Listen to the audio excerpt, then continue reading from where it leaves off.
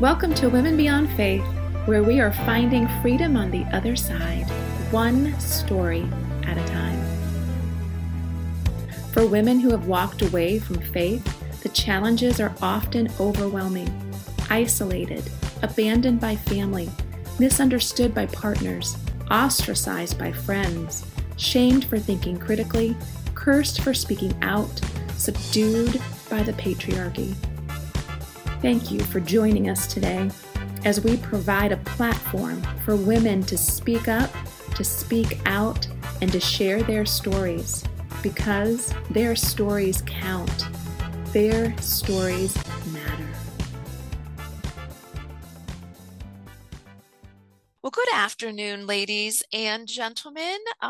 It's so good to be back and having a guest on the show. Today, I am privileged to be able to have Janice Selby, registered professional counselor and religious recovery consultant. What?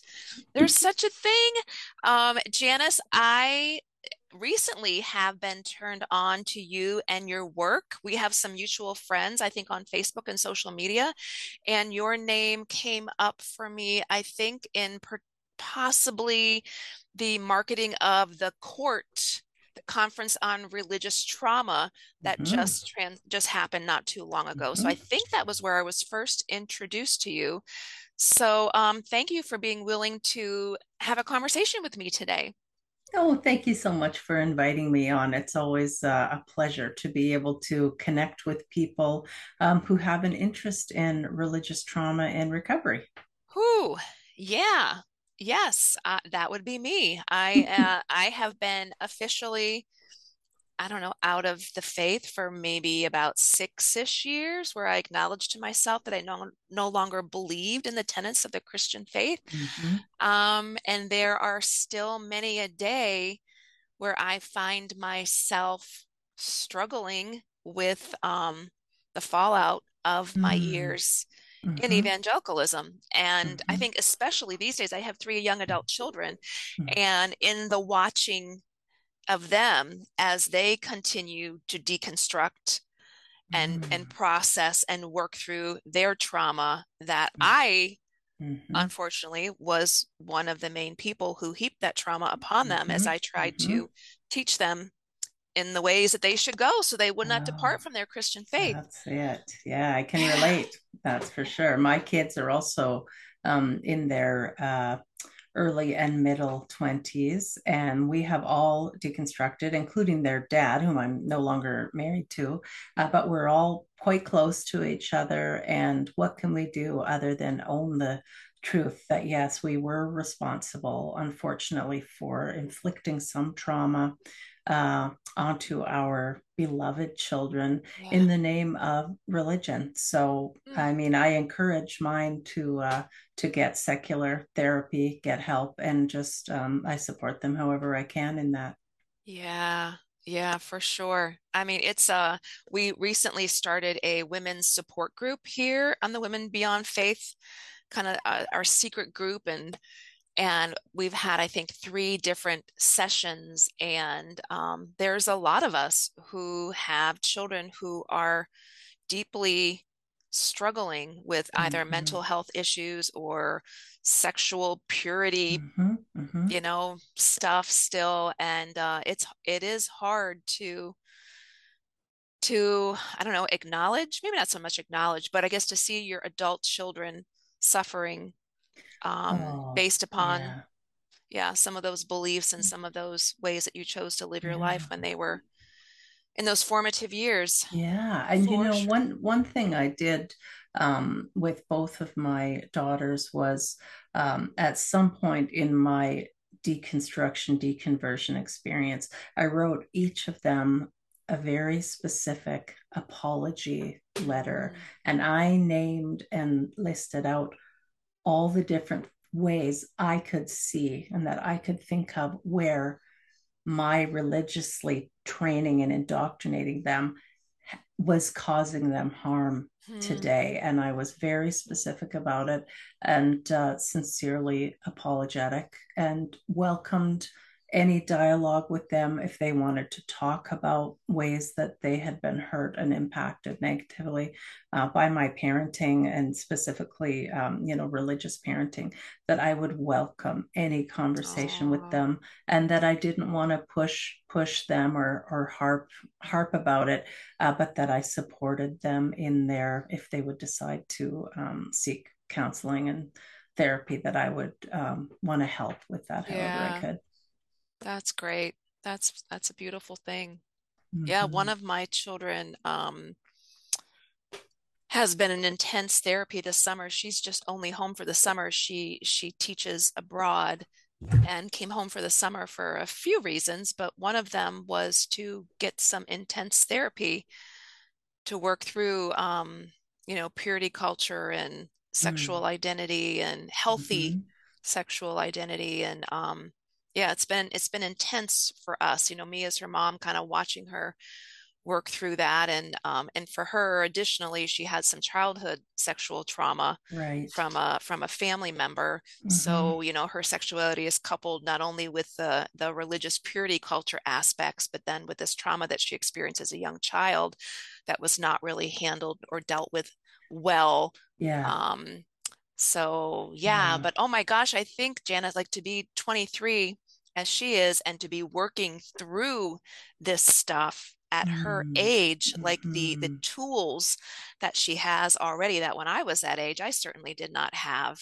Right. And as difficult Mm-hmm. as it is for her, I'm so proud to see her working so hard to find some healing Oh, in it yes, all. yes. And being able also to point them to resources that were not available, Yeah. earlier on, resources around religious trauma recovery and recovery from purity culture indoctrination. And one thing I do as well is I offer my own daughters, I'm able to give them free tickets, free access to the conferences that I do, in Nice. case there's anything there that they think would be particularly helpful for them. Yeah, wow, that's lovely. Oh my goodness, reading your bio, Janice, I'm like exhausted. Like I mean, we'll get into this, but you are doing so much good stuff and working through religious trauma and shameful sexuality to get people Mm, to the other side. But let's back mhm, up a little bit and let's just talk a little bit about your story and mhm, what and how were you indoctrinated into mm, religion? Did that start for mhm. you? Like, were you born into a family that was religious? I sure was. Yep. Even over in Canada, we got that happening too. Yes, Wow. my parents were, by the time I came along, pardon me, in 1970, my parents were Pentecostal. Like they were attending a church that was called Apostolic Pentecostal Assembly of Canada. So pretty much still Pentecostal. My dad would speak in tongues around our home. And when I was sick, my parents would anoint me with oil. And church was always kind of fun and exciting as far as the music. Yeah. And then, sometimes kind of scary if it was they're talking about hell or anything like that. A lot of times, church was just boring because that's also that also can be quite true of the messaging that goes on there. But so that's the home I was born into and raised in. But my parents, they kept my siblings and I in public school. We didn't Hmm. attend private school. Uh, but even right from a very young age in public school, I realized that I was different. The way that I saw the world was different. The way things were in my home were different, and I felt like it was really hard. Like I was trying to straddle with a foot in each Mm. world, in the religious world and in the secular world, and try as I may, there was no way I was going to be popular or one of the cool kids. But I certainly was the goody, the goody two shoes of my schooling. And indeed, that earned me the nickname of Constable because, yes, it seemed I was always letting the teacher know that something wasn't right. So, maybe I heard there was going to be a fight after school in the parking lot or something like that. Oh, no, teacher, teacher.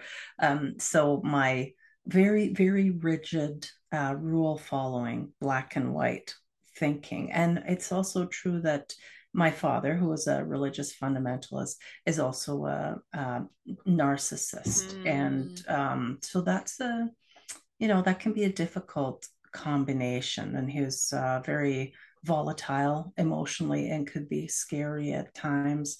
And so I learned early on to follow rules, and that rules were very important because rule following could keep me safe.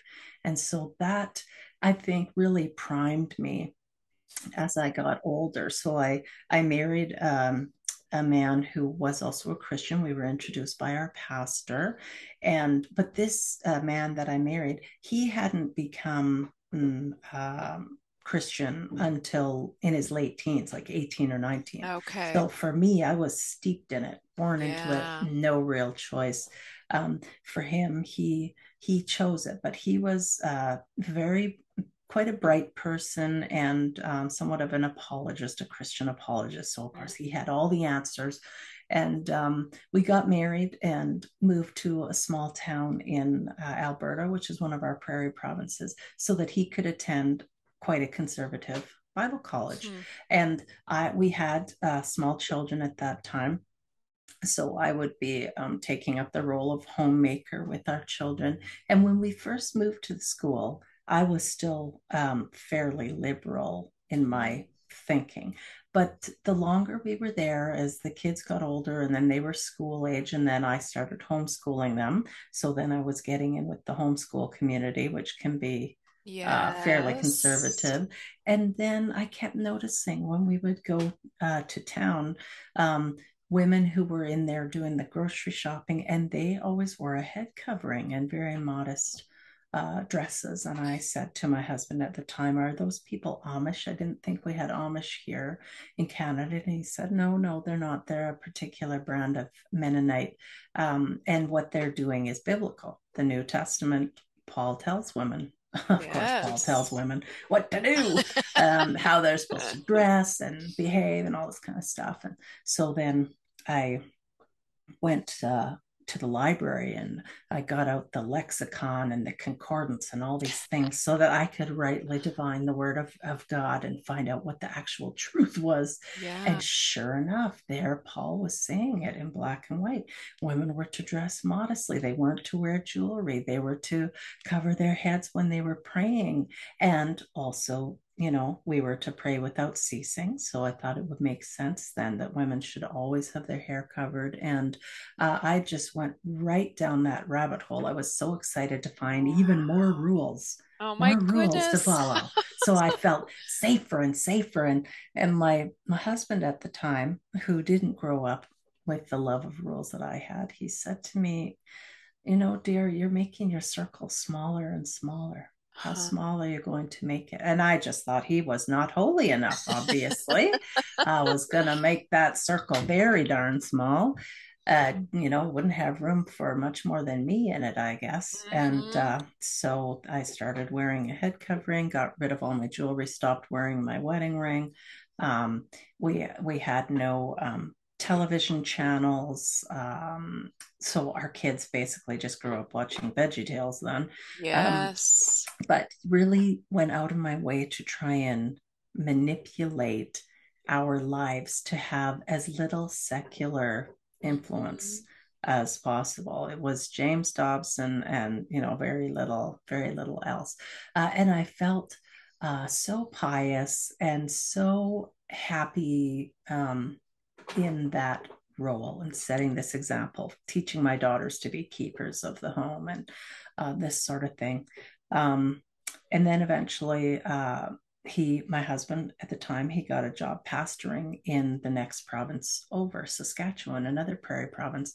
And I felt nervous about that because I felt like he was a decent teacher, but not a good cheerleader at all. And in my mind, a pastor had to be both. And so I wanted him to reconsider. I thought he'd be much better suited to being a professor or a teacher at a Bible college than being a pastor. But he had other thoughts on the matter, and he was in charge. He was my spiritual head. So I can remember even literally begging him on my knees, please don't do this. I think it's going to be a huge and very costly mistake. Oh my And he goodness. said, someone has to be steering this ship, and that someone, according to God, is me. Wow. So you better just Get in purpose in line. your heart that Yeah. you're going to be a pastor's wife, and this is how it's going to be. And Wow. I'm quite musical, and my husband at the time, he played guitar, and so we moved to this teeny tiny, oh, very small town, the smallest town I'd ever even been to. And we come in as the new pastors of this church, which only had about 25 people, even if that, and they were all farmers pretty much. They just wanted someone to bury them when the time came, but he Oh. was very zealous, and we're going to turn this thing around, and we're going to start having exciting youth activities.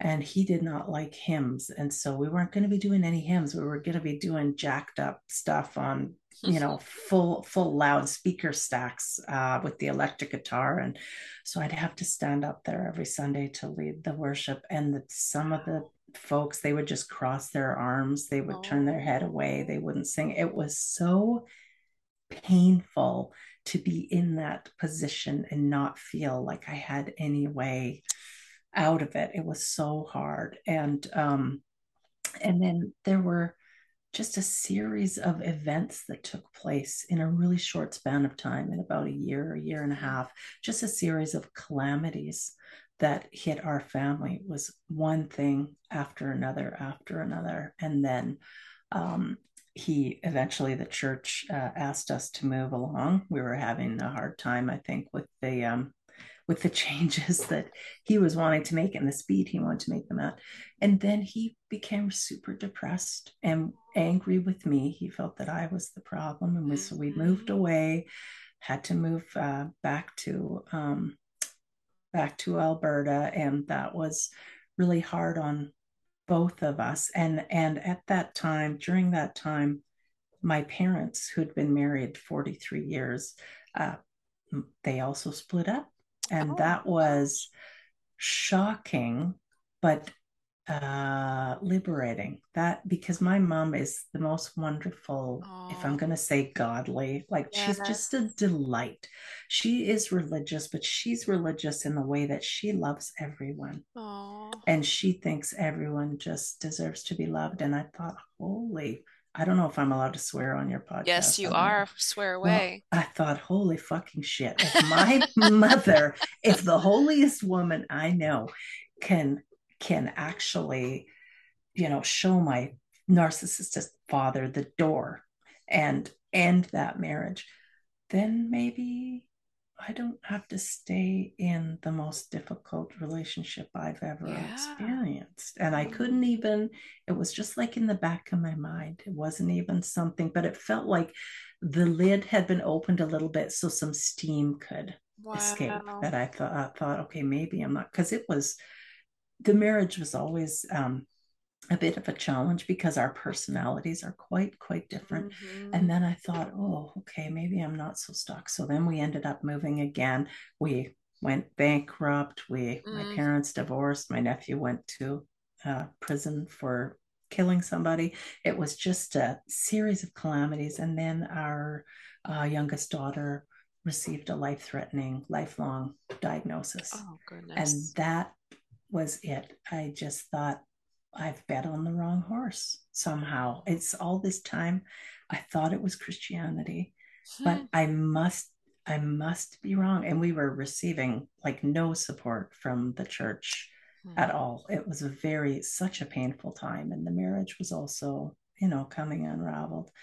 Um, and so then I decided I was going to give myself freedom to start exploring outside of Christianity. And it was so terrifying.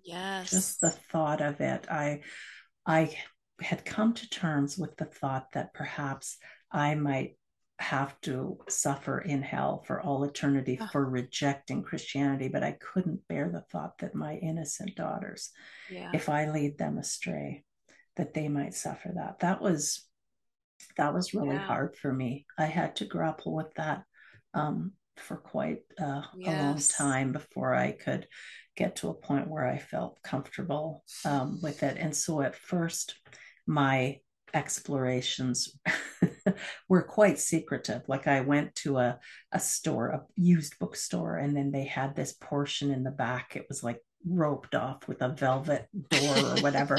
And the sign above it said, you know, alternative religions and the occult. And one day I was just like, I am going in there.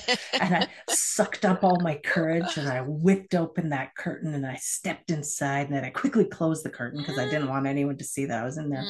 And I just stood there. My heart was pounding. I could hear it in my ears. And I'm thinking, what am I doing? What am I doing?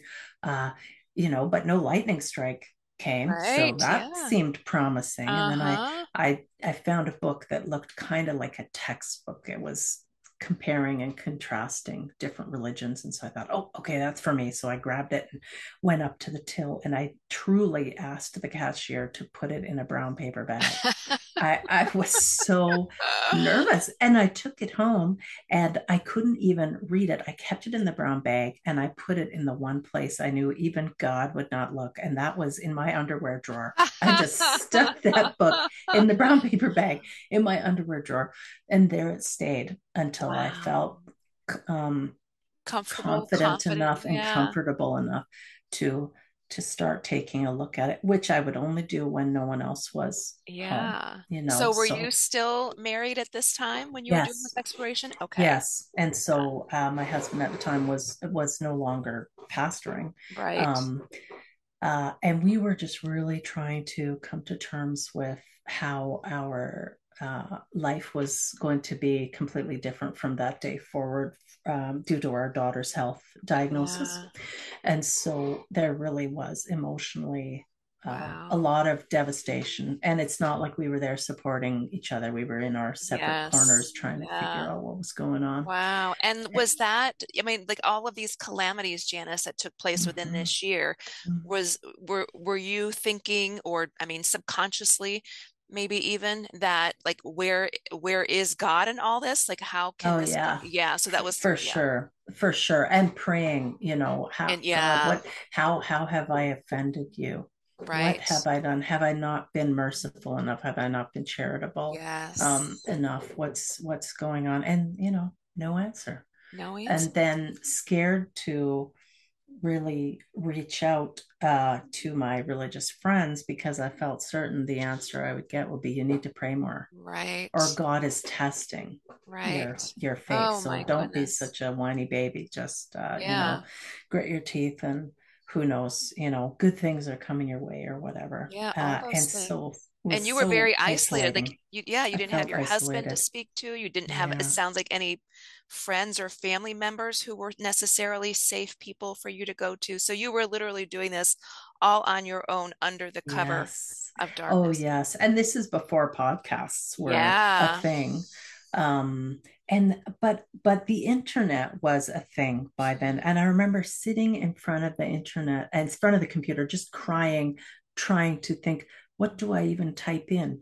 Do I type in, I lost my faith? Do I type in, I don't believe anymore? Like I was so hurting and so desperate for community, and I didn't even have the words for it. But what I did recognize was that somehow what I was experiencing coming out of an entirely religious mindset was similar to people who had been indoctrinated by cults.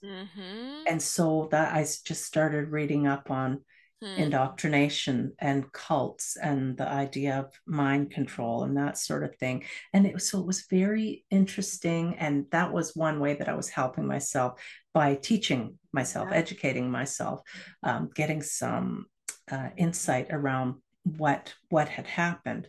And then I had to go back to work because our the hometown that we moved back to where we are now is quite expensive. And so I couldn't keep homeschooling the kids and survive on one income. So I went to work at our local hospital, and that was the first place really in my adult years that I was surrounded by people who thought differently than me, Wow. who were not religious people. And this one lady came to work in there. We were told she was new from another province, and I liked her right away. I could tell she was quite bright and had a great sense of humor. Mm. And I felt like she would be a safe first person for me Yeah. to talk to about these things. And so she didn't have any friends. She was new to the area. So we started our friendship, and I told her that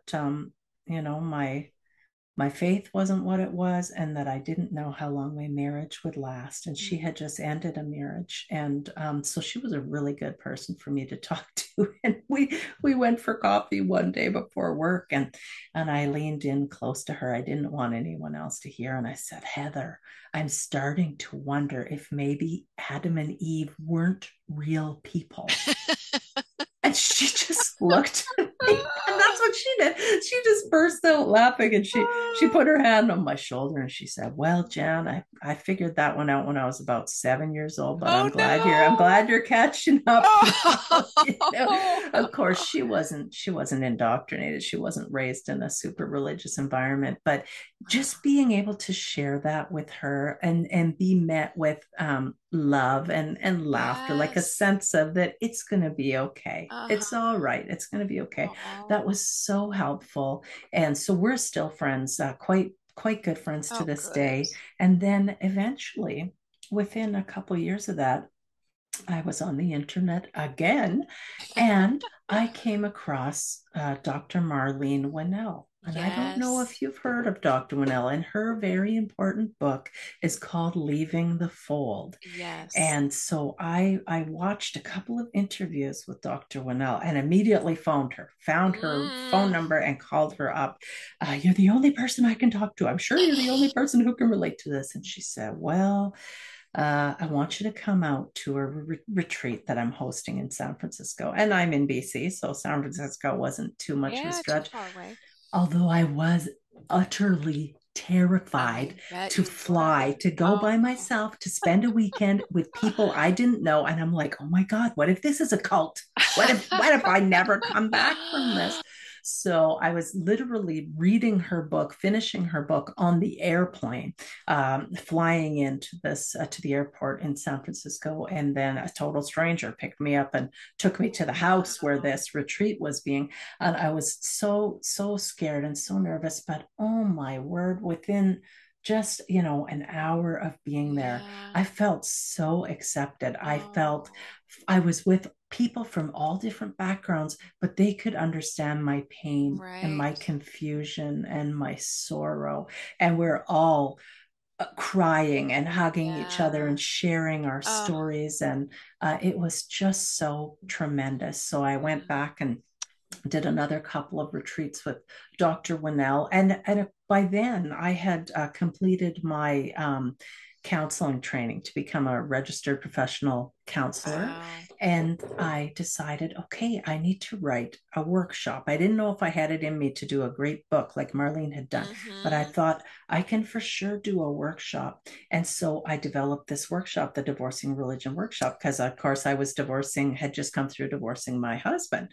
So they seemed to parallel each other because I knew Yes. the grief that I had over losing Jesus felt very similar to the grief of losing a husband, of 20 years. It felt even worse than that. So I developed that workshop. And then I went to see Marlene again, Dr. Winnell, and I said, "Well, so do we have conferences on this or what?" And she said, "No, but I think, you're the person to do it."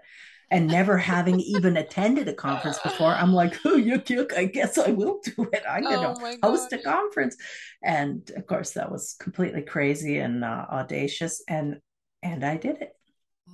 And Wow. now we've just had our second one. And so Marlene really helped me. She gave me a list of a few folks prominent in the religious trauma recovery community, said, "Tell these people that I'm going to be speaking at your event and they'll pay attention. And so they did. It was Oh. just incredible. But that was in 2019. And then I was all prepared. I was going to host it in Vancouver, which is another city in my province, for 2020. So I was selling all these tickets, going on all these podcasts talking about it. And then the virus hit. And so I had to put everything on hold. And now I was living with a gentleman at that time, and he had helped me with all my website stuff, put everything together. He had done lots of conferences. And so he helped me set up how to collect money and everything. And I trusted him completely. And then he was away working out of town when I made the decision to cancel the conference. And I couldn't figure out, I sent him an email telling him, and I sent him a text, and he wasn't answering my calls. And I thought, what is going on? And then to my shock and horror, he sent me an email and said, I can't do this anymore.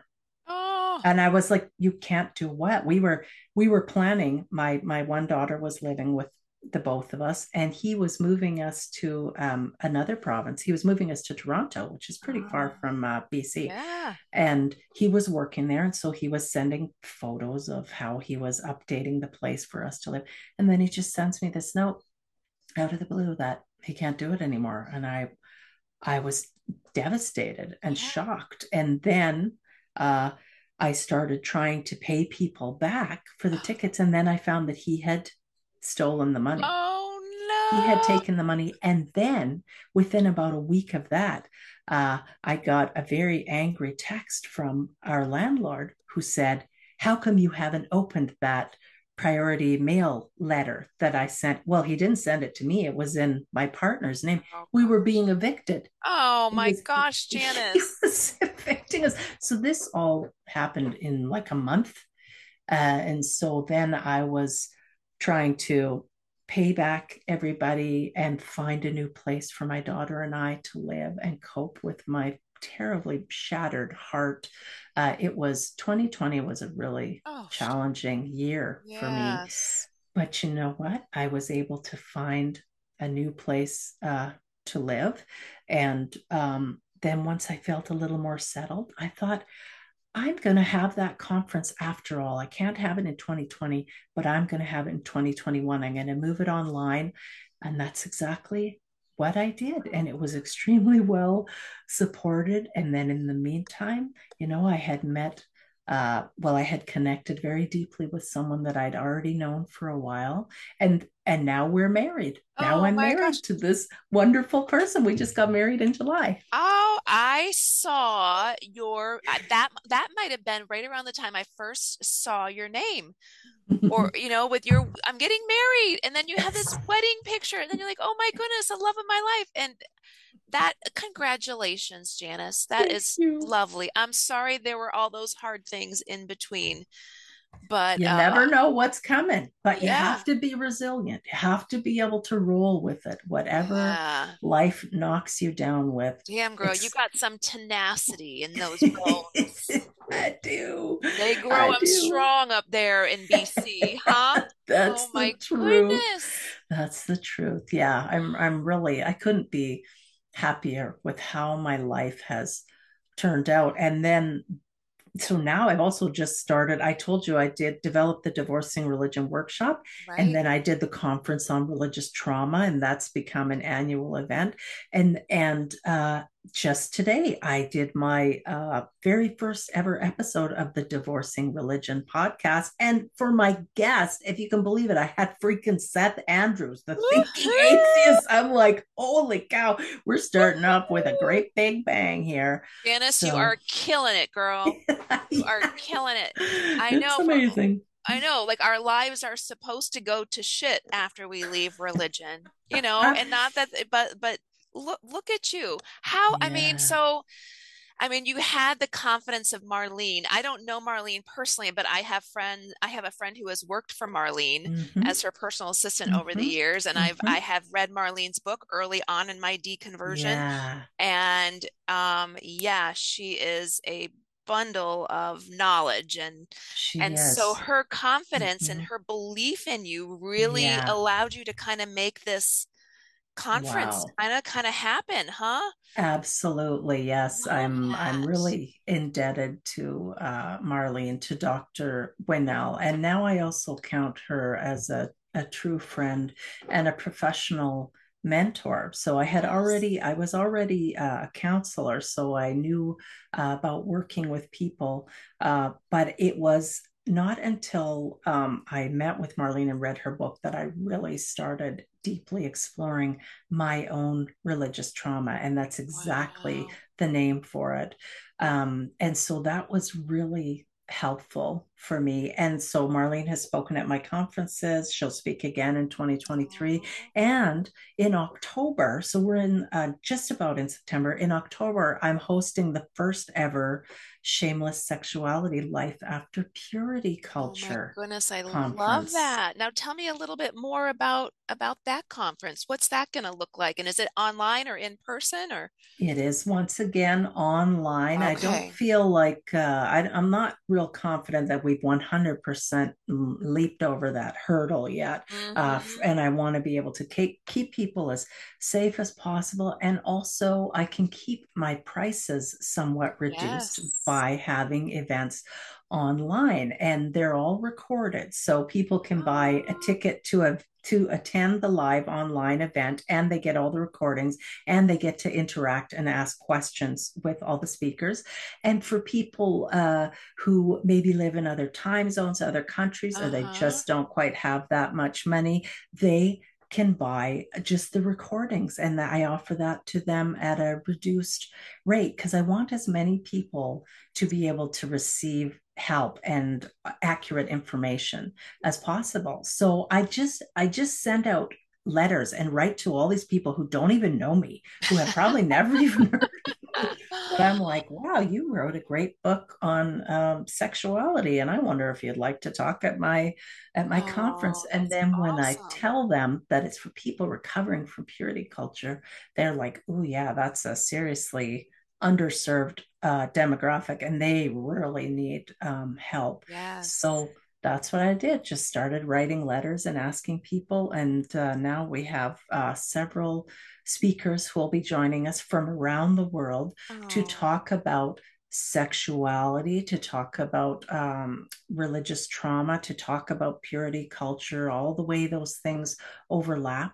And I think it's just going to be a very informative time. And yes. right now I've just been putting together a panel discussion, and it will be called More Than Monogamy, because a Ooh, lot of people who got married very young, say 18 or 19, because they were deeply religious, and they married just this one person because they wanted to have sex. They knew they couldn't have sex yep. outside of marriage. Now they've been married for 20 years, and now they have released and relinquished their faith. They're no longer religious, Yeah. uh, and they are wondering, are there options if the marriage is feeling stale, or I'm not sure about this or that, Mhm. or I'm curious about this. So I'm putting together this panel of people who have either opened their marriage, Mhm. or they've embraced their own identity in the LGBTQ uh, two spirit Mhm. community, which they didn't have that Yeah. option before. So we're Right. just going to have an honest and hopefully fun and really open discussion about what it's like to make the move from the strictly, Yeah. hetero Christian kind of ideal Right. of family, to expand it to something else. Oh, And I so I love think that'll that. be an interesting conversation. Oh, for sure. I have a good friend, Marie LePage. She's leading our panel discussion. Yeah, I was gonna say if you don't have Marie, you need to get Marie on board. But I assume she would be the person who would be in charge of that. Oh, yes. Yes. She's so great. She is so fabulous. Yeah. Oh, I love that. That much needed for sure. I know for me personally, it's been my husband, our entire family has left faith as has yours. And Mm-hmm. my husband seems more conservatively minded in a Mm-hmm. lot of ways than he was when we were inside of religion. And Wow, yeah, interesting. it's so interesting. And, and so I've spoken to him about experimenting with our Mm-hmm. relationship and Mm-hmm. our marriage and sexual partners and so forth. And he Mm-hmm. is just not interested Mm-hmm. whatsoever. And he's like, if you Mm-hmm. want to do that, then you're going to have to say, goodbye, goodbye to Right. me. And Mm-hmm. so, again, the conversation has come up, a number of times over the Mm-hmm. years, but Mm-hmm. it is very interesting. Yeah. And I have many of friends who have ventured into that world, and some successfully so, Yes. and others Mm-hmm. not so much, and others who Yes. have ended up leaving their spouse for another lover, or Mm-hmm. it does require, I remember one of the things Marie has talked about over the years is it requires a very high level of maturity to be able to uh, do non-monogamy Mm-hmm. well. Yeah. Yeah, And I think there's exactly. so many people who have not necessarily, they may have left religion, but they haven't necessarily worked on healing of their trauma in order to be in a Yes. space that they can do that sort of thing well. But Yes. Yes. And there can be an issue too with the matter of entitlement and feeling, yes, particularly, I think, with fellows that come out of Christianity, the whole idea that they are entitled to their yeah, partner's sexuality.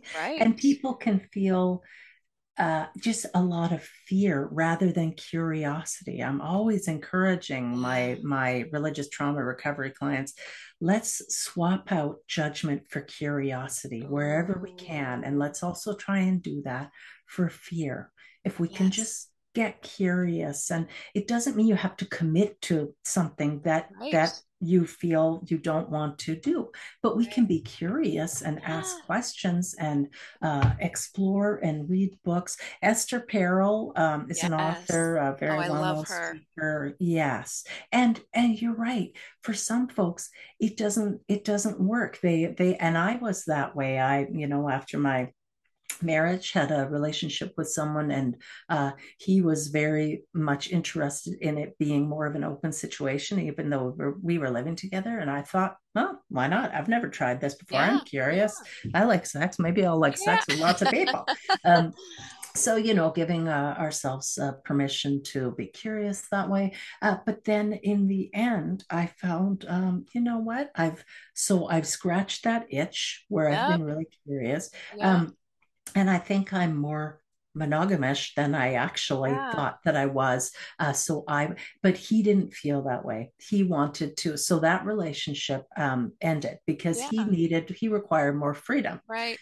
than I was able to Yeah. give. And now I'm with a partner who just suits me beautifully. We're just so Oh, happy together, and he's has no issues with me identifying as part of the LGBTQIA yeah. community. He's just fine with that, supports me, and he's a wonderful human and a scientist and an Oh, atheist. So oh, whoa. that's quite Check, different check, from being check. married to a pastor. Yeah. Yes. Sometimes when I look back on, well, let's just, a good example would be like when a Facebook memory comes up from Oh, yeah. 10 years ago, Oh, quoting this Bible verse or I whatever. It's know. like, oh my goodness, that was me. Like it just seems like another lifetime or another person Yeah. altogether who lived Hmm. that life. Yeah. And yet it was me, it Hmm. was you. And I'm still working on rediscovering maybe myself, because I did not grow up in Hmm. a religious family. I chose religion for myself Hmm. at a young age, kind of, Hmm. sort of, because my paternal grandparents were super, super home churchy, Yeah. fundamentalist Mennonites, actually, with Hmm. head coverings Oh regularly boy, and oh boy. culottes. Hmm. And so as a child, I spent a lot of time at their home because it was kind of a peaceful home compared to the home that Yes. I was growing up in. And Right. so my mom and dad weren't religious, but my grandparents were. And so I definitely caught a lot of those vibes on, purity culture Oh, and not being yes. good enough because I wasn't in the correct tribe and Hmm.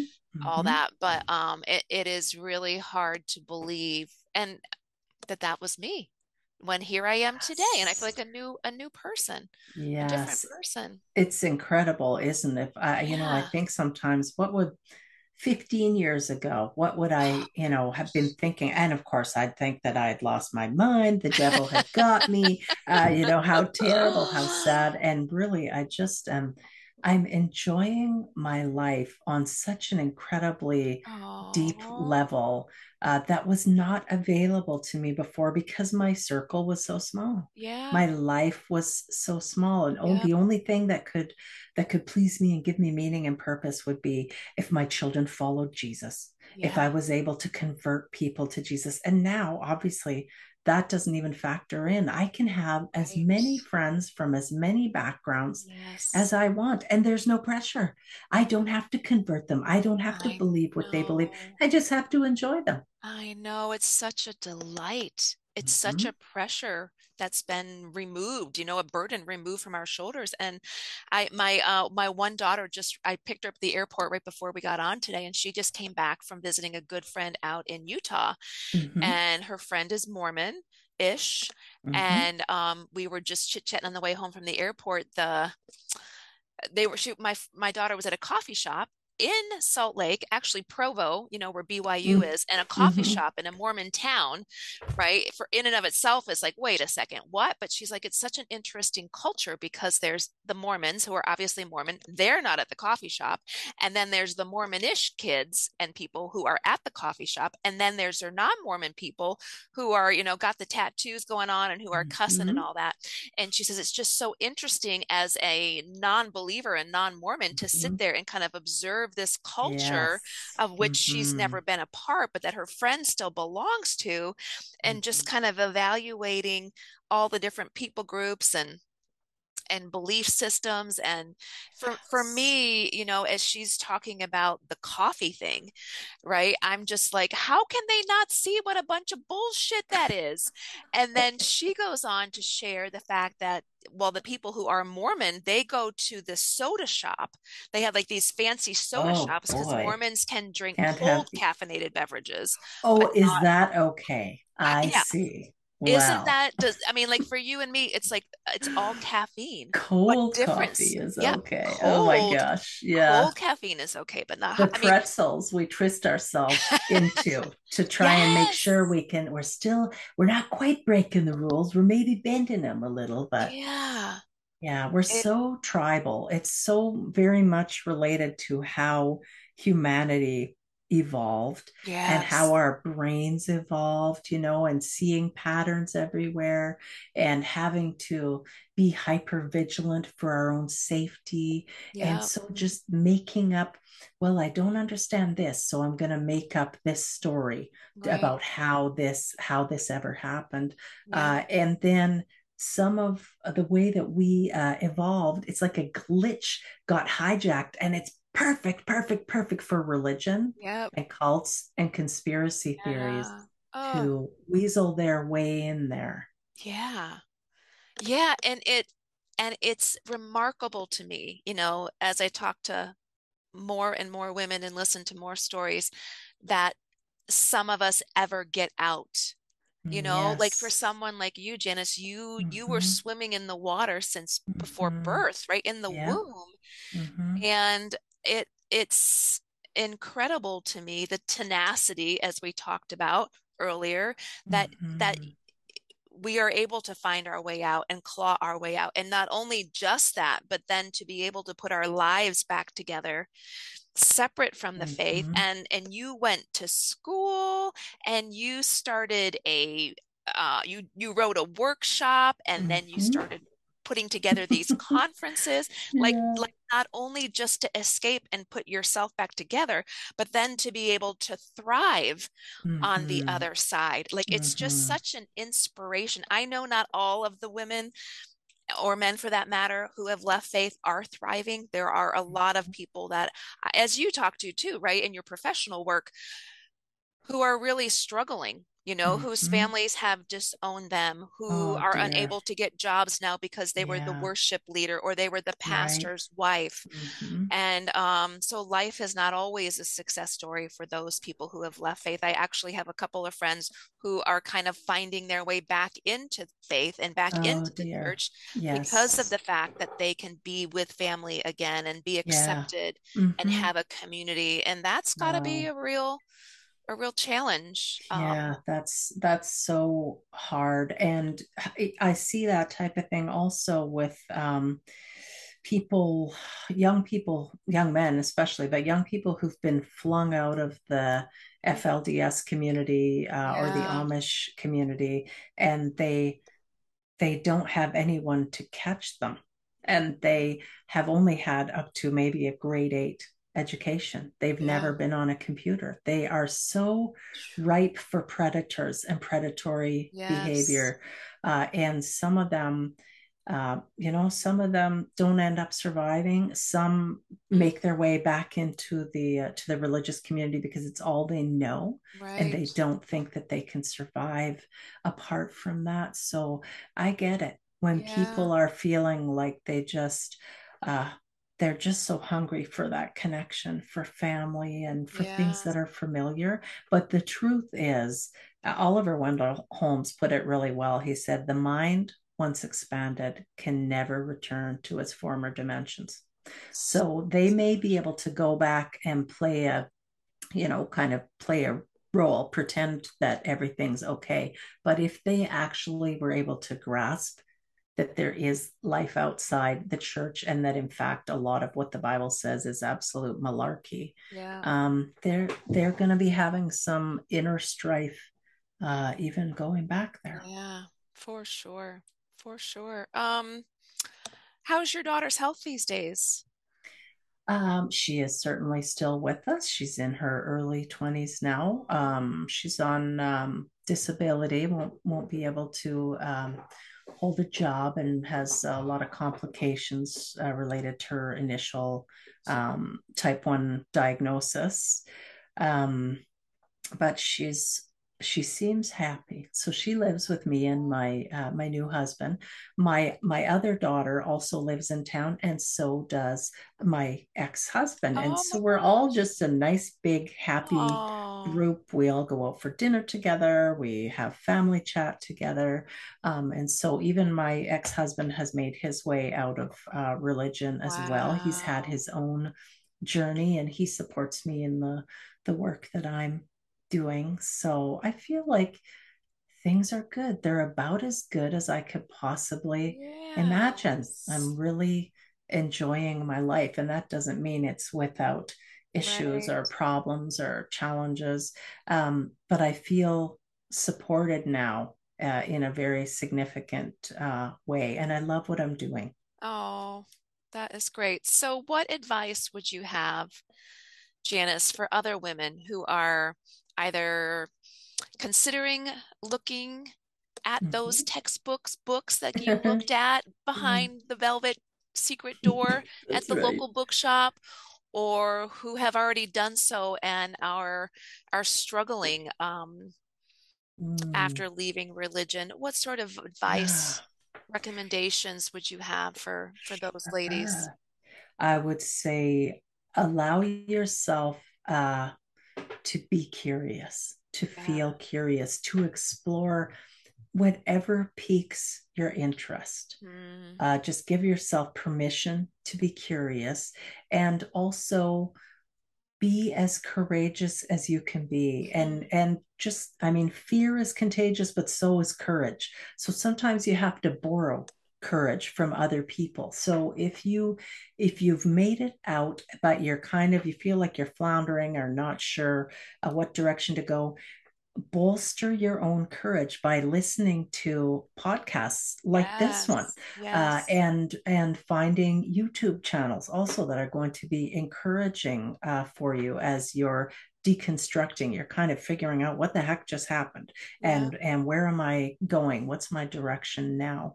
Um, And so reach out to people. You may need a secular therapist. Yeah. So, of course, I'm a secular therapist, but I also encourage people to go to seculartherapy.org, Yeah. which is from a branch of Recovering from Religion. So, seculartherapy.org. Clergy Project is also really good Yes. for people who have either they're still stuck in, they don't believe anymore, but they have to keep working at their Christian job, or they've left ministry. Clergy Project can be helpful. Yeah, and of course, the Divorcing Religion workshop, Yeah. which I run a few times a year, and I keep it Okay. quite small, about 10 people per workshop, because I want it to be intimate, and Yeah. people come from every different background, Mm. and we just get together. We spend mornings together, 6 Sunday mornings in a row. Oh, wow. Yeah, That's because they're great. not going to be in church. So, Yeah. Oh and gosh. that's all Woohoo. online, of course. It's all Yes. online. Okay, so Yeah. where can people find you then, Janice? I know you have your YouTube channel, the Conference on Religious Trauma YouTube channel, but what are some Yes, other ways that do you have a website? I do. It's divorcingreligion.com, and there's a hyphen in between divorcing and religion. So Okay. divorcing-religion.com. That's how people can contact me, book sessions with me, find out about the workshop. They can also find me on Twitter. I'm at divorce religion, and also at wise underscore counselor, and counselor is spelled the Canadian way with two L's. So at wise underscore counselor. And you can also just find me on Facebook. I'm Janice Selby on Facebook. Okay. All right. Very good. I was had a vision of you getting on that airplane to go to Oh, San oh Francisco dear. I was so scared. to Marlene Winnell, Dr. Marlene Winnell's retreat. And Mm-hmm. just the amount of courage that Mm-hmm. that took. You talked about how courage is contagious. And I Mm-hmm. remember taking those small steps, right? Oh, Like that book that I opened that I hid under the couch. The first yes. conversation I had with a friend, right? The podcast I listened to, meeting the first knowingly atheist person, right? Like Yes. it gets Yes. easier. It gets easier. But my goodness, girl, you getting on that airplane and jotting off to San Francisco to go to that retreat. Yeah. Yeah, wow. That is fantastic. Where do you think you got that gumption and that Mm. ability to step away from the norm Yes. there? Yes. I think So, part of it is what you and I were talking about at the beginning, the harm that we unwittingly perpetrated on our children. mhm. Um, and so I think some of the work that I do in the religious trauma recovery community is an outcropping of that. I can't do anything to go back and erase the things that I put my daughters through, um, or the people that I brought to Jesus, that Yes. sort of thing. But I can tell the truth now from where I'm sitting, the truth that I've learned, Yep. um, and I kind of picture myself not going into the church and yanking people out of the pews, but I'm standing at the bottom of the stairs in a small church where someone gets flung out of the church, or they stumble out of the church because they don't believe anymore, or they're not Mm. welcome. And I'm there to catch them and Oh, say, it's okay. You can get through this. You're yeah. not alone. I'll be there with you. And there's a whole community of people Yeah. who understand and who will support you.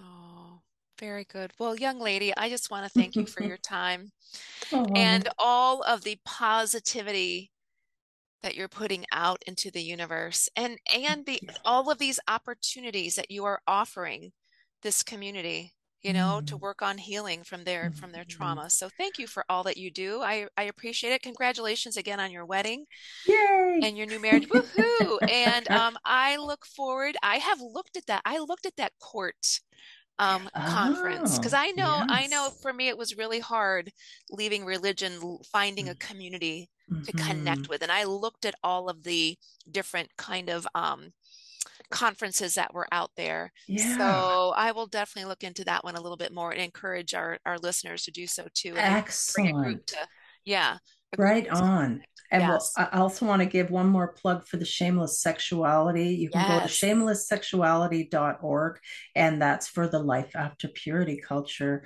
conference. It's going to be a very interesting and educational and, dare I say, fun Yes. event. Very good. Thank And you that's so going to much. be, that's in October, you said? It is going to be Okay. online October 14th to 16th. Okay. Very good. All right, young lady, you have a great rest of your day. I appreciate your Oh, time. thanks. You too. Take care. Thanks. Bye-bye.